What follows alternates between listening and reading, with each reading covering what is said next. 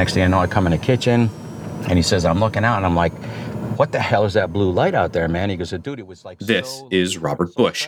It's 2009, and he's working as a paranormal investigator, looking into the otherworldly on behalf of the U.S. government. You heard me right. He's telling us about a guy he went to interview in Ventura County, California, who had been witnessing strange happenings by his place. And it seemed like it was like a wormhole, is how he described it, opened up. And to Bush, this guy didn't seem batty. He seemed credible. Like Bush, he was former law enforcement, well-spoken and put together. So Bush and his team organized 24-hour surveillance of the property. They set up their gear, cameras. And we had thermal devices. We had some night vision devices. On the first day, they set up. They wait. And wait. It was uneventful. But on the second night, on a clear California night in July, all of a sudden, this fog rolls in, and it was just like a typical boogeyman movie. You know, this I'm not kidding you. The fog rolls in, dude, and it is getting so thick right now, and you could tell the temperature had dropped drastically. Well, next thing you know, just like in the movies, the equipment starts failing. Batteries start getting drained out of the equipment. Like a summer storm, out of nowhere, the night went from normal to weird. While they're trying to process what's going on, something catches Bush and the team's attention. And then I look, and from our observation post, you could see a street light off in the distance. This night, it totally disappears. I'm like, dude, this is bizarre. Bush and some of his team drive down to get a closer look at what exactly is happening in the fog. And I'm like, okay, boom.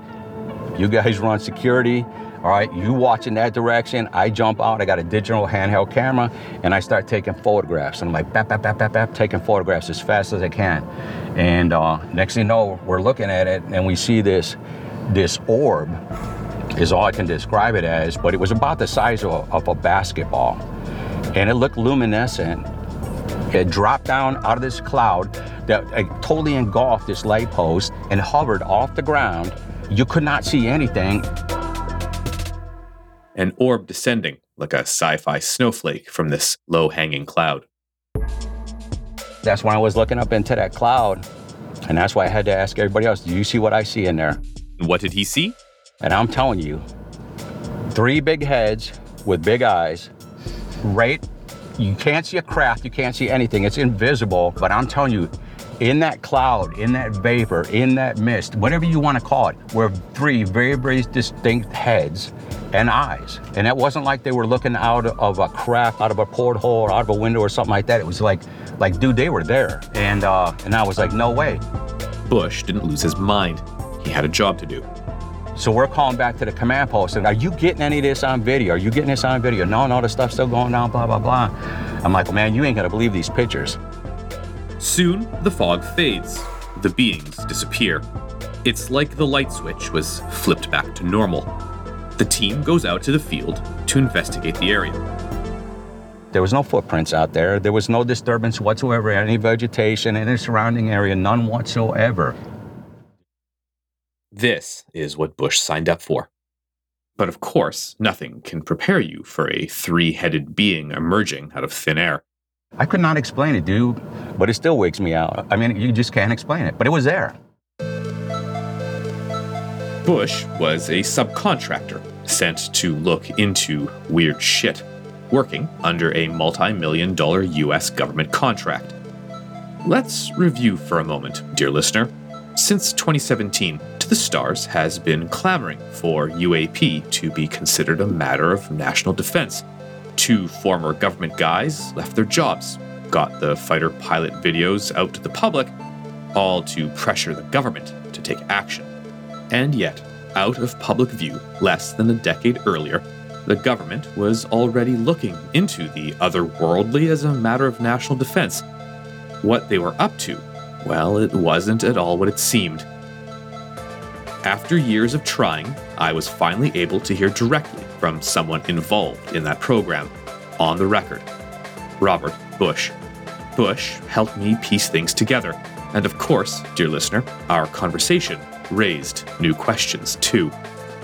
This transmission, we spend a day with a real former Fox Mulder, a foot soldier marching us forward to a new understanding of our strange world. I'm MJ Banias. From Something Else, this is Fringe Network, Alien State. Transmission 4, The Real X-Files.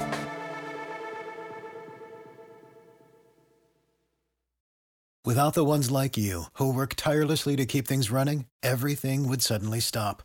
Hospitals, factories, schools, and power plants, they all depend on you. No matter the weather, emergency, or time of day, you're the ones who get it done. At Grainger, we're here for you with professional-grade industrial supplies. Count on real-time product availability and fast delivery. Call, click Grainger.com, or just stop by. Grainger, for the ones who get it done. Turn left onto West Hacienda Avenue. All right, here we go. Months in the making of planning for this meeting for someone who has remained quiet for so long. I'm very excited for this, I have to be honest. Turn right. Skinwalker Ranch wasn't the only stop for me and Casey, my producer, on our paranormal road trip. Our next stop, Sin City, Las Vegas, was to talk to Robert Bush. He's the guy you heard at the top, the one contracted to X-File back in 2009, around the time Lou Elizondo started interviewing fighter pilots. Elizondo, Mellon, the To the Stars guys, they talk about the security risk of having unknown craft hanging out around US military activities. When they are calling for the government and public to investigate this matter, it sounds extremely reasonable. It's the story we all heard about, the whole reason I have this show and my bosses have paid for me to speak into this microphone made of solid gold, even the internal parts. It actually makes for a really lousy mic, but they'll meet any demand I make. But what people like Robert Bush experienced, well, his story sounds like J.J. Abrams' Holy Grail, right? And yet, this is probably the first time you're hearing about it. What gives? While the To the Stars guys are out talking to Joe Rogan and Coast to Coast every chance they get, investigators like Bush have been pretty zipped up. I have talked to 7 people who work with Bush or worked under the same program as him, and many expressed they'd like to go on the record, but can't. But finally, Bush agreed to talk to me, on record, going public for the first time. Oh, it's from Robert. He said, "Hey MJ, you as well. Welcome, brother. I tried calling you when I arrived here only to find my house tossed." What? Tossed? Like robbed? Working on getting locks repaired. Oh my god, and report. We had just arrived in Las Vegas, and this was, a surprising start. Do you think it was the government? I gotta be honest, Department of Homeland Security. They love us. They knew we were coming. They knew we were coming. Oh my god! Luckily, this didn't deter Bush. He suggested we meet at a 24-hour Italian restaurant where you can dine, and because it's Vegas, gamble. Game and dine. At the same time. Bush eventually strolls in. He's a stocky, buff guy in his early 60s, gray stubble on his chin. He looks a bit frazzled. Casey, nice to meet Thank you you for too. joining us. Oh yes, absolutely. Holy, your house got, your apartment got tossed. Yeah. So, It turns out maintenance entered his apartment without his knowledge to do some work, and they left his place a mess. It looked like a break-in. The conclusion he jumped to first, though, tells you a lot about how Bush sees the world. But it just spooked me, so I apologize if I'm a little tired or whatever. It's just like I said, it's been a brutal. But you guys don't mind going in the bathroom real quick? go ahead. No, all of us, so we can strip down, make sure there's no covert mics or audio, video recording devices or anything like that. Are you joking? I knew they'd throw you for a loop, but I'm like, that's the way we used to do stuff in the business. You know what I mean? This guy was telling us to go strip down for him to check for wires, after we agreed to a recorded interview. Fun guy. Start you with something to drink?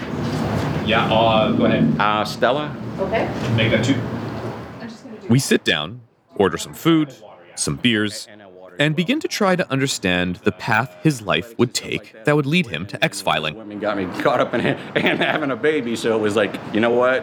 You're going in the military, so that's why I started my career off, you know. Yeah. Bush's dad, a cop, makes him enlist in the Army at 17. Later, he joins the Las Vegas police in criminal investigation. I don't see things like you guys see things. I'm always in that fight or flight.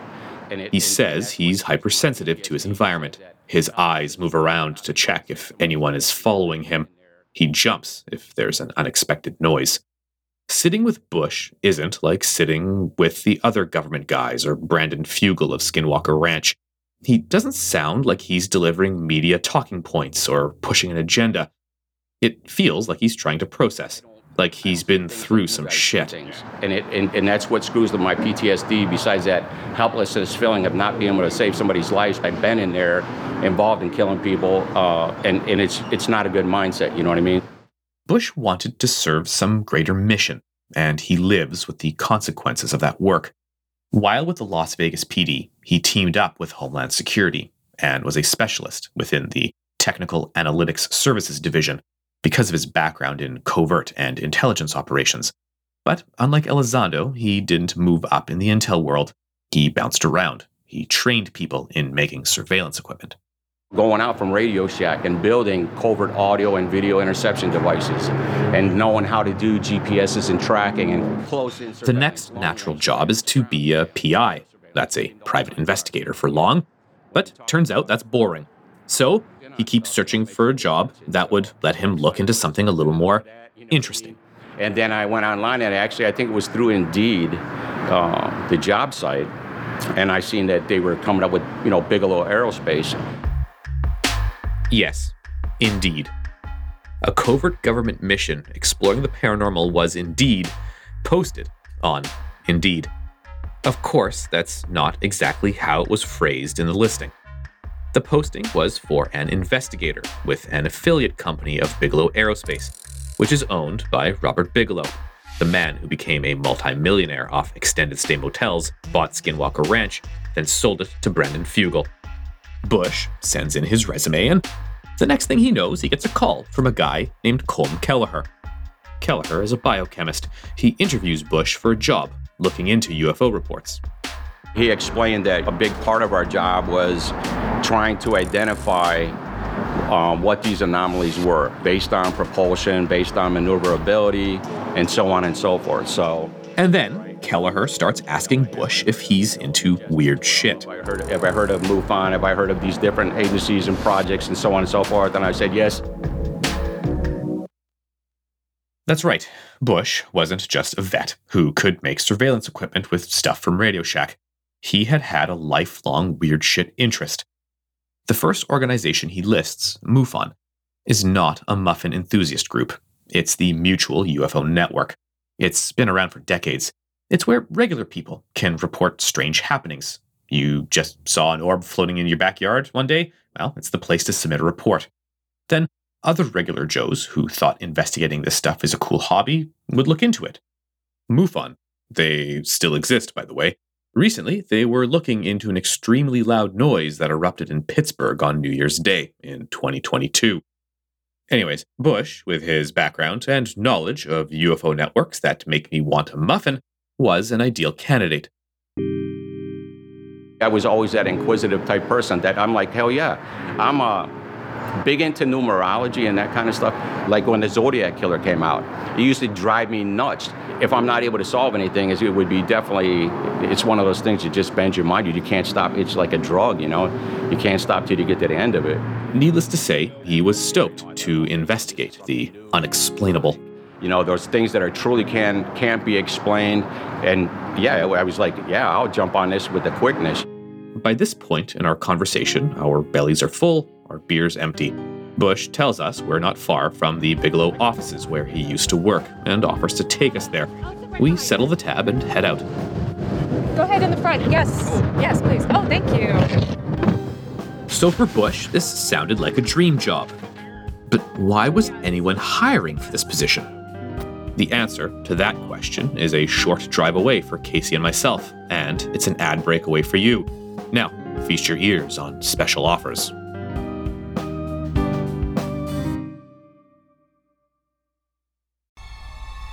This is Chilling Tales for Dark Nights. Good evening, listener.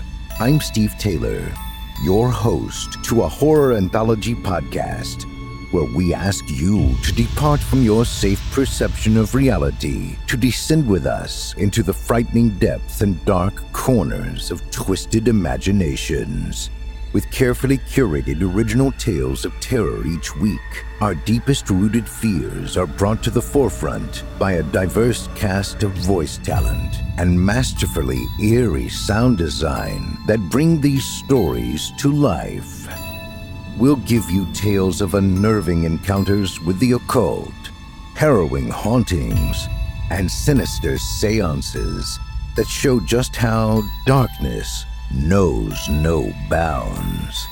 Make sure to check out Chilling Tales for Dark Nights on Apple Podcasts, Spotify, or wherever you get your podcasts. If you're looking for a smoking gun, I can absolutely guarantee you will not find it. In October 2001, a series of letters filled with a deadly powder called anthrax were dropped into the U.S. mail system. What started as an unprecedented case turned into an unsettling mystery. Who sent these deadly letters, and why? From Campside Media and Sony Music Entertainment, I'm Josh Dean, and this is Cover Up Season 4, The Anthrax Threat, available now.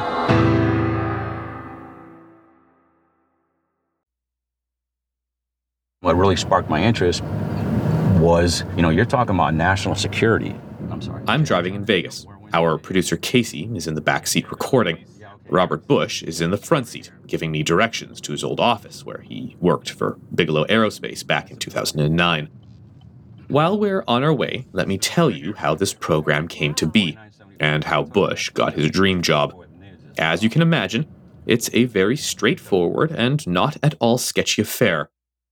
This office we are on our way to came about because James Lakatsky saw a yellow floating Mobius strip at Skinwalker Ranch. Remember, he met with Bigelow and then used his DIA connections to turn on the government money faucet. Now, let's unpack how all that happened. So, prepare yourself, dear listener. Take your art off your wall, put your cell phone in the freezer, draw the curtains so no one can spy, and get your red yarn ready. Here's what we know. Bigelow's company, Bigelow Aerospace, got a boatload of taxpayer money around 2008, allowing them to study his Monster Mash ranch, chase UFOs, and hire guys like Bush. So the big question we want to answer is, how did they get the money? Well, it had a lot to do with a Nevada senator who has a long reputation for paranormal disclosure, Harry Reid. Lakatsky had told Reid about the orbs and his idea about studying the ranch. And Reid was like, heck yes, I'll whip up the funds to make sure these agents have cool sunglasses and that device that makes people forget things like in the movies. But raising Men in Black money, even as a very powerful senator, is a tricky thing to accomplish. I interviewed Harry Reid in 2020, the year before he passed away, so I asked him how it went down. So in the original bid for the contract, it seems that like UFOs and UAP are not mentioned in it. And there's been a lot of discrepancy. That was done on purpose. Okay, can you explain like why do that on purpose? But if you read a document closely, you will find that it certainly could include lots of different things. We thought, the people putting out the bid thought it would be better that it didn't say flying saucers or unidentified flying objects. It was just a catch-all phrase to include just about anything. Right. Basically, the proposal to look into UFOs didn't mention anything about UFOs. It didn't mention Skinwalker Ranch or doing any kind of Monster Mash at all. Instead, it requested money to figure out how to make the weapons of the future. Because I perpetually think in movie terms, I picture an Ocean's 11 moment. Okay, scene. Fade in, it's 2007. Then Senator Reid, nuclear scientist Lakatsky, and multi-millionaire Bigelow. are all standing in front of the Bellagio fountain in Vegas, nursing lukewarm beers. They're in a pickle. They need to convince the government to give them money to look into UFOs, non-human entities, the things allegedly seen at Skinwalker Ranch. But how? Reed pipes up first, suggesting they rob a casino. But Bigelow and Lakatsky talk him down. There's a brief moment of silence. The Bellagio fountain springs to life. And the answer comes to Lakatsky. What does Congress and the Pentagon love? Weapons. Reed turns his head, a grin slowly appearing on his face. Lakatsky winks. UFOs are basically new weapons, future weapons. The two of them start to giggle. We just say we need money to look into aerospace weapons tech from the future. Reed whispers to himself, "You genius son of a bitch, that's the perfect way to pitch this." We cross-cut to the three of them in an office. Reed is pacing back and forth, wringing his hands. Lakatsky feverishly types the proposal. We're in a technological foot race with our adversaries. Bigelow is reading over Lakatsky's shoulder. Aha, these saps are gonna love this. Reed stops pacing. That's it. We call it AWSAP. AWSAP, they say, stands for the Advanced Aerospace Weapon Systems Application Program. But I like to think it's, you guys in the Pentagon are saps. Jump cut to the next day, Reed walking into the Pentagon and throwing the proposal down on the desk of some higher-up bureaucrat whose signature this all depends on. The director eyes Reed up and down. So, let me get this straight, he says. You want money to study futuristic advanced weapons? Reed swallows hard, a moment of doubt. Does this guy know we're going to capture a monster from the other dimension and not give him new futuristic weapons proposals? Is the jig up? But just when Reed was about to break, the director slaps his desk. You're a real badass. Harry, make 'em bleed Reed. I know. I'm going to make an awesome narrator of it. Once my movie is greenlit, my microphone will be made of diamonds. But until then, dear listener, let's zero in on the important facts. Reed's proposal to the Department of Defense said nothing about UFOs, nothing about trying to create a SEAL Team Skinwalker. It said nothing weird at all. Instead, they promised they'd provide research into weapons technology 50 years into the future. That's how they got $22 million. And with Reed's senatorial power, he made money rain like a mid-2000s music video set in a strip club. Once approved, the people at the Pentagon looked to find a contractor. Yes, the Pentagon loves to outsource. According to Christopher Mellon, the former Pentagon guy, there was really only one company that seriously took the bid. He says the only bidder for this $22 million government contract to look at the weapons of the future was Bigelow's company. So that's how Nevada-based mogul Robert Bigelow was given government funds to study his own ranch and build out an HQ, that's headquarters for long, in Las Vegas. At Skinwalker Ranch, Bigelow had a small team of investigators who spent their days looking for giant wolves that can't be killed by bullets, watching electromagnetic readers and Geiger counters searching for signs from the beyond, logging who came in and out of the property. They even set up baby toys and tried to communicate with the intelligence that allegedly lives on the ranch. But he also had a whole other operation. This is the building right here. Isn't that bizarre? Yeah, like the roof of the building is this strange, like UFO-shaped dome to it. It's. I pull in and park outside the gated building. It's not terribly large. It's tan with a pastel green trim. The building is surrounded by Budget Inn Suites. That's Bigelow's hotel chain. Behind it, the backdrop of Vegas, the neon glow of an adult theme park. If you're going to put an office that was designed to look like a UFO anywhere, Vegas does seem like the place. We couldn't go inside, but Bush remembers the place and its rhythms. You go into this entrance right here, You'd be met with another security guard. He'd wand you to make sure that you didn't have anything on you. Then your cell phones and all your personal belongings would be retained in a locker off to the side, which is in a little hallway off to the right over here. Bush was thrilled to get to work. Stuff. I was like, hell yeah, put me in. I want to get involved in this because, that's what I said. I'll protect this country against all enemies, foreign and domestic. It doesn't matter who they are, but yeah. So even out of this world. Yeah, even out of this world. Yeah, definitely. So Bush seemed to pass the initial tests at his new gig. And we went on a mock exercise where an aircraft that actually went down. He says they were developing training protocols on what to do in case he was investigating a UFO crash. Like it was a simulated like a UAP or something like that, a UFO that went down, and then we went out to actually process the crime scene, so to speak, based on Bigelow's protocol. So you went to almost like a crash retrieval exercise, 100%. like a UFO crash retrieval exercise. 100%. Just in case a UFO crashed. 100%. 100%. I'd love to have seen it.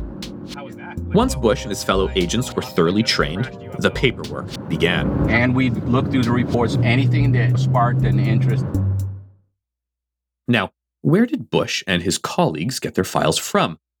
MUFON, of course. People like the former police officer in California who saw a wormhole out of his window. Ordinary folks who looked into the sky and believed they saw something extraordinary. Bigelow's company, funded by a U.S. intelligence agency, bought access to MUFON's database in 2008, including interview transcripts and any collected evidence. Anyways, task one for Bush, after placing his cell phone in a locker, was to look through files and see if there was anything he should investigate further. Whether it was an aircraft or some anomaly or something like that, or whatever was we would just read through there and say, okay, yeah, this sounds like this is legit, this sounds like this is not. And I think I mentioned... Bush guesses they went through around 10 to 20 of these reports a day, sussing them out. Despite the subject matter, the building exterior, and the heavy security, it was very much an office job, filled with managers managing. We would have daily briefings in that particular room. And we would go over cases in general. What's going on out there, guys? What are you finding out there? How are you handling this? Do your witness seems to be credible? There were even guest speakers. I won't mention any names, but we had Marine fighter pilots. We had other individuals that would come in and give classified briefings. The Navy pilot videos showing the tic-tac shaped UAP, Bush says they saw them before the rest of us. He kept track of any new technology that was being worked on, where it was coming from, and where it was going. I always had my chart was right there on my wall that any new aircraft that was being tested, regardless of where it was and from what country it was from, it was identified on there. We had different programs on our computers. We knew of every military and every civilian satellite that was deployed. So they'd have a better chance of correctly identifying an aircraft. Okay, is this one of ours? Is it one of theirs? Is it terrestrial? Is it extraterrestrial? Days consisted of calling witnesses, discussing cases as a team, cross-referencing what should and shouldn't be in the sky. They'd try to debunk things from the office. Anything that seemed promising went to the guy who interviewed Bush, Colm Kelleher, and then, presumably, Robert Bigelow. If the bigwigs were intrigued, a team of 3 investigators would be sent out to explore. There are cases that, to this day, Bush thinks about, like one in Crown Point, New Mexico, at a pumping station. An operator of the facility that's describing what took place, where it was like, I think, like 100 foot long, like 50 foot tall, 6 foot around in diameter, concrete pillars that are down into the ground over this pumping station. And this guy was in charge of the pumping station, and he's reporting that all of a sudden, this stuff's picked up and thrown like a couple hundred yards away. Bush tries to find a non-creepy explanation. So I started going on to the NOAA and all the rest of it to try and find out what the weather conditions were during the time that he was reporting the incident. There was no microburst. There was absolutely nothing that could explain what was going on. No earthquakes, no tornadoes. But yeah, it just blew my mind that something could have that kind of destructive force, just pick it up and move it with no explanation. And I don't know why we ever followed up on it. Yeah, let's pause. Bigelow's company had outfitted the building, created procedures, made the operation legit. But for Bush, things just weren't adding up. After the case in Ventura County, California, where he saw the fog and the bright orb and big-eyed creatures, he hoped immediate action would be taken. I was kind of a little chapped a little bit, in a manner of speaking, because when I did an initial briefing to Kelleher, the guy who interviewed him, the biochemist, and told him what my observations were and what we had concurred as a team, what was going on in there. And he was like, he was like adamant, no, that's artifact and that's lens flare, that's this and that. His boss was enthusiastic about the reports, but they had a disagreement over what was in one photo. This was real. I couldn't walk up and touch it to tell you that, yes, it's tangible, that it's right there. But I'm telling you what I seen. And I'm telling you that when the very next night we went out to try and replicate it, we could not do it, okay? And in the daylight, there was no evidence. Couldn't be duplicated. After experiencing something like this, something that didn't have an easy, normal, everyday explanation, Bush felt like a lot more investigating, money and time and equipment should really go into this area. If I was in charge of this program, I'd send a larger team to follow up, set up surveillance equipment, try to communicate with the beings, the whole 9 yards. And I'd slap Bush on the arm and give him an attaboy and maybe a promotion, maybe even give him clearance to a secret floor so he can continue investigating his amazing discovery with the state-of-the-art gear that's been kept hidden. So that's what happens, right? No, dear listener, this isn't the movies. And then he just said, okay, thank you for your report and all the rest of that. And then that was it. We don't know I have no idea what they did with the reports from here. And that was it. Bush, the X-File agent, had experienced something truly disturbing. He dutifully returned to HQ with footage and reports, but it seemed like nothing came of it. And then, soon after, they started doing it in spurts. At first, the office was full. But quickly, the staff of X-Filers began to shrink. It was like, okay, this one. Hey, where'd so-and-so go? Oh, they were like, the other day. Okay, then I say, hey, they want to see you upstairs. My team leader, Colm, and it was like, okay, we're downsizing. We're starting to do this and that, making a transition, humana, then I'm out the door. After roughly 4 months of working for Bigelow, Bush says he was fired. As abruptly as this transition to an ad break. Is Meghan Markle like Princess Diana, or is she just a social climber? I was silent. Were you silent, or were you silenced? Is she a breath of fresh air, or a master manipulator? That's what we're going to find out on my podcast, Infamous. Apparently ambition is a terrible, terrible thing. We'll look at what happened when two dysfunctional families came together. It's the family that I suppose she's never had. And how Meghan and Harry going Hollywood all went down. Only on the podcast, Infamous. We're back. Once again, we're thinking about what the world might look like once we lose, stop using, or just run out of things that feel essential to our existence. What happens when we can't rely on fossil fuels anymore? Is eating meat really all that ethically dubious? How are ads shaping our impulses, and what happens if they go away? So join us as we try to piece together what happens when the things we've taken for granted start to disappear. From Hyperobject Industries and Sony Music Entertainment, listen to Without wherever you get your podcasts. Not long after being hired, Bush and his fellow X-Filers were fired. In hindsight, Bush saw the red flags. People were like disgruntled in that sense. It's like, man, yeah, we were underpaid, overworked, the typical thing. There was no sense of direction. The left hand didn't know. From Bush's perspective, the company had no real plan for things that truly seemed unexplainable. How are we bagging this evidence? How are we tagging this evidence?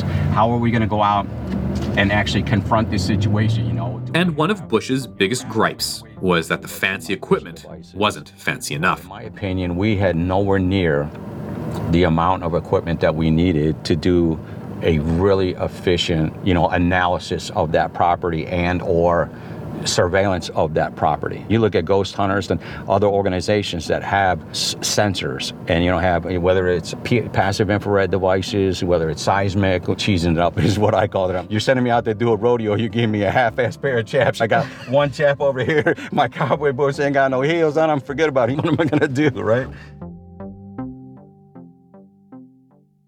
It was unclear to Bush that anyone had their shit together. The behind the scenes was as mysterious as his adventures in the field. As we're looking at the building, he points to a door. To the right back here, they had a secure room that once we brought evidence in from the field, we wouldn't even go in through this area right here. We'd be met at the back door here, and we'd go in the back door. See how they got these doors to the back there? And then it was all secured and processed. I don't know what they did with any of the evidence. He has no idea where any of his work or his reports have gone. I've always been like an overachiever, and my father instilled that into me from a young time, that you want to be the best that you can possibly be.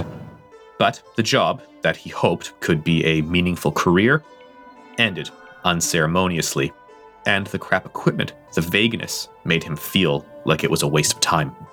And when I feel like I failed at something, especially something like this, you're talking about national security, it's still to this day why we did not go to Crown Point, New Mexico. To me, this was the case of the pumping station that Bush found very compelling. That was a case, if any case should have been, why didn't we go there unless somebody else was involved? So this mysterious program left Bush with even more mysteries.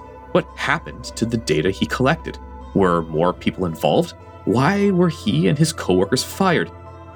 Well, according to Christopher Mellon, the guy in the Pentagon on 9/11, the one who told us that Bigelow was the only bidder, not everyone was stoked about the program and what it was up to. The Pentagon didn't want this program. They didn't cooperate with him. Mellon wasn't involved in this program, and he didn't have a high opinion of it. I'm not saying that the program was worthless, but it certainly was not what I think the senators hoped and intended it would be. I guess the jig was up. Maybe the DIA realized they were funding investigations of werewolves in Utah and wormholes in California, not the new weapons research they were hoping for. And maybe that explains the subpar gear, the layoffs, the cases they didn't look into. And if you build a building, hire staff, and buy even not the best equipment, you can blow through $22 million pretty quickly, right? Maybe. Maybe that's the whole story. But let's take the pictures your kids drew off the walls, throw your phone in the garbage disposal, and get out the red yarn again. Bush himself was expendable. He said he wasn't paid much. Others I've spoken to have also said the same thing. It seems like they hired a bunch of foot soldiers to go and do the grunt work. So maybe you give them crappy gear and see what they come back with. Maybe you keep them siloed and you cut them loose when they're no longer needed. And then, what if in those back rooms Bush was never allowed in, you have the credentialed scientists, the real experts going through the data, doing who knows what with it? Dear listener, I swear I haven't completely lost it. Am I connecting threads? You bet I am. But I'm not just wildly speculating. Kelleher, the biochemist who interviewed and dismissed Bush, well, he and our pal Lakatsky, the nuclear scientist who saw a Mobius strip at Skinwalker Ranch, they wrote a book about their time working on this UFO program. In it, they devote a whole chapter to Bush's Ventura County, California case. In the book, they say they sent all the evidence to the DIA, as well as a 257-page report that included Bush's description of seeing faces in the cloud. The book says they turned in the report, but doesn't say if anything was done afterwards. So, what was going on? Let me spin you some theories, dear listener. 1. Maybe they had been unsuspectingly slipped acid, which is a thing that the US government has actually done, but that's for a different time. For the record, I know that acid doesn't make you see monsters like this, or at least so people have told me. But you know, maybe they were slipped some sort of drug. 2. Maybe it was holograms. Remember hologram Tupac? Maybe the DoD were actually testing weapons of the future, weapons that make people think monsters are among us. 3. Maybe the desire to see something, the desire to know that we are not alone, spending all your time thinking about that and preparing yourself to see something. Maybe that can alter perception. Or 4. Maybe they experienced something from out of this world or out of this dimension. For me, the more you know, the more you dig in, the harder it is to sound sane. There is a program run by an owner of a haunted ranch based out of a building shaped like a UFO. How the hell am I supposed to take this seriously? But millions of tax dollars went into it, and people with the highest credentials, a Senate leader, a federal scientist, moguls, they all backed it. And lest we forget, we have the pilot videos and testimonies, so why not take it seriously? I strut and fret about the stage. I interview people involved. I track these UFO cases down, and the more I find, the more absurd it seems.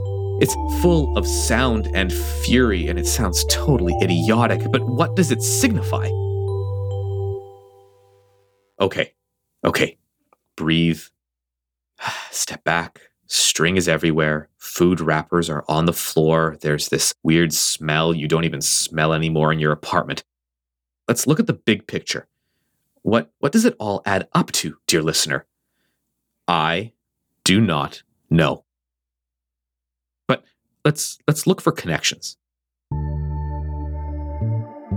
James Lakatsky, who went to Skinwalker and saw the Mobius strip. James Lakatsky, who wanted to get the funding to explore the ranch. The same guy who met with Lou Elizondo. Remember this? I met the director, very intelligent, very no-nonsense, and just a decent, good human being. He was very committed to it. And that's when he asked me the question, what I thought about UFOs.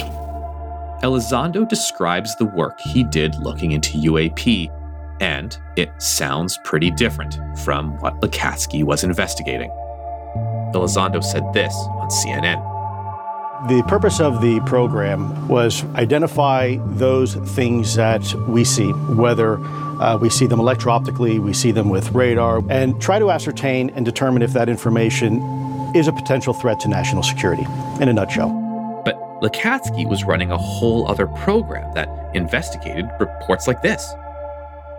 In that mist, whatever you want to call it, in that right there were three very, very distinct heads and eyes.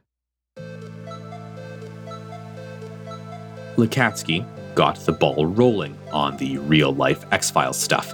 He also got Elizondo interested in the national defense stuff. These things are different, but connected. Everything is connected. Bigelow's company, with all his X-Filers and his ranch full of paranormal activity, didn't change existence as we know it, at least not publicly. So what hope do we have for To the Stars and the like-minded people who held senior positions in the US government that helped get the fighter pilot videos released? You have a lot of places in the government that are waiting for us to do something wrong so they can shut the whole thing down.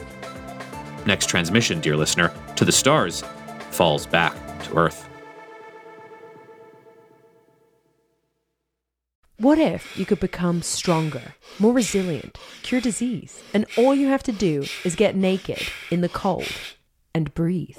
You get into ice water, and instead of freaking out, you relax. It's called the Wim Hof method, and Gwyneth Paltrow and Justin Bieber love it. I do the ice plunge because it's good for your body. But there's also a dark side. How many people have died doing the Wim Hof method? We can override even death. Listen on the podcast Infamous. That's Infamous, playing now.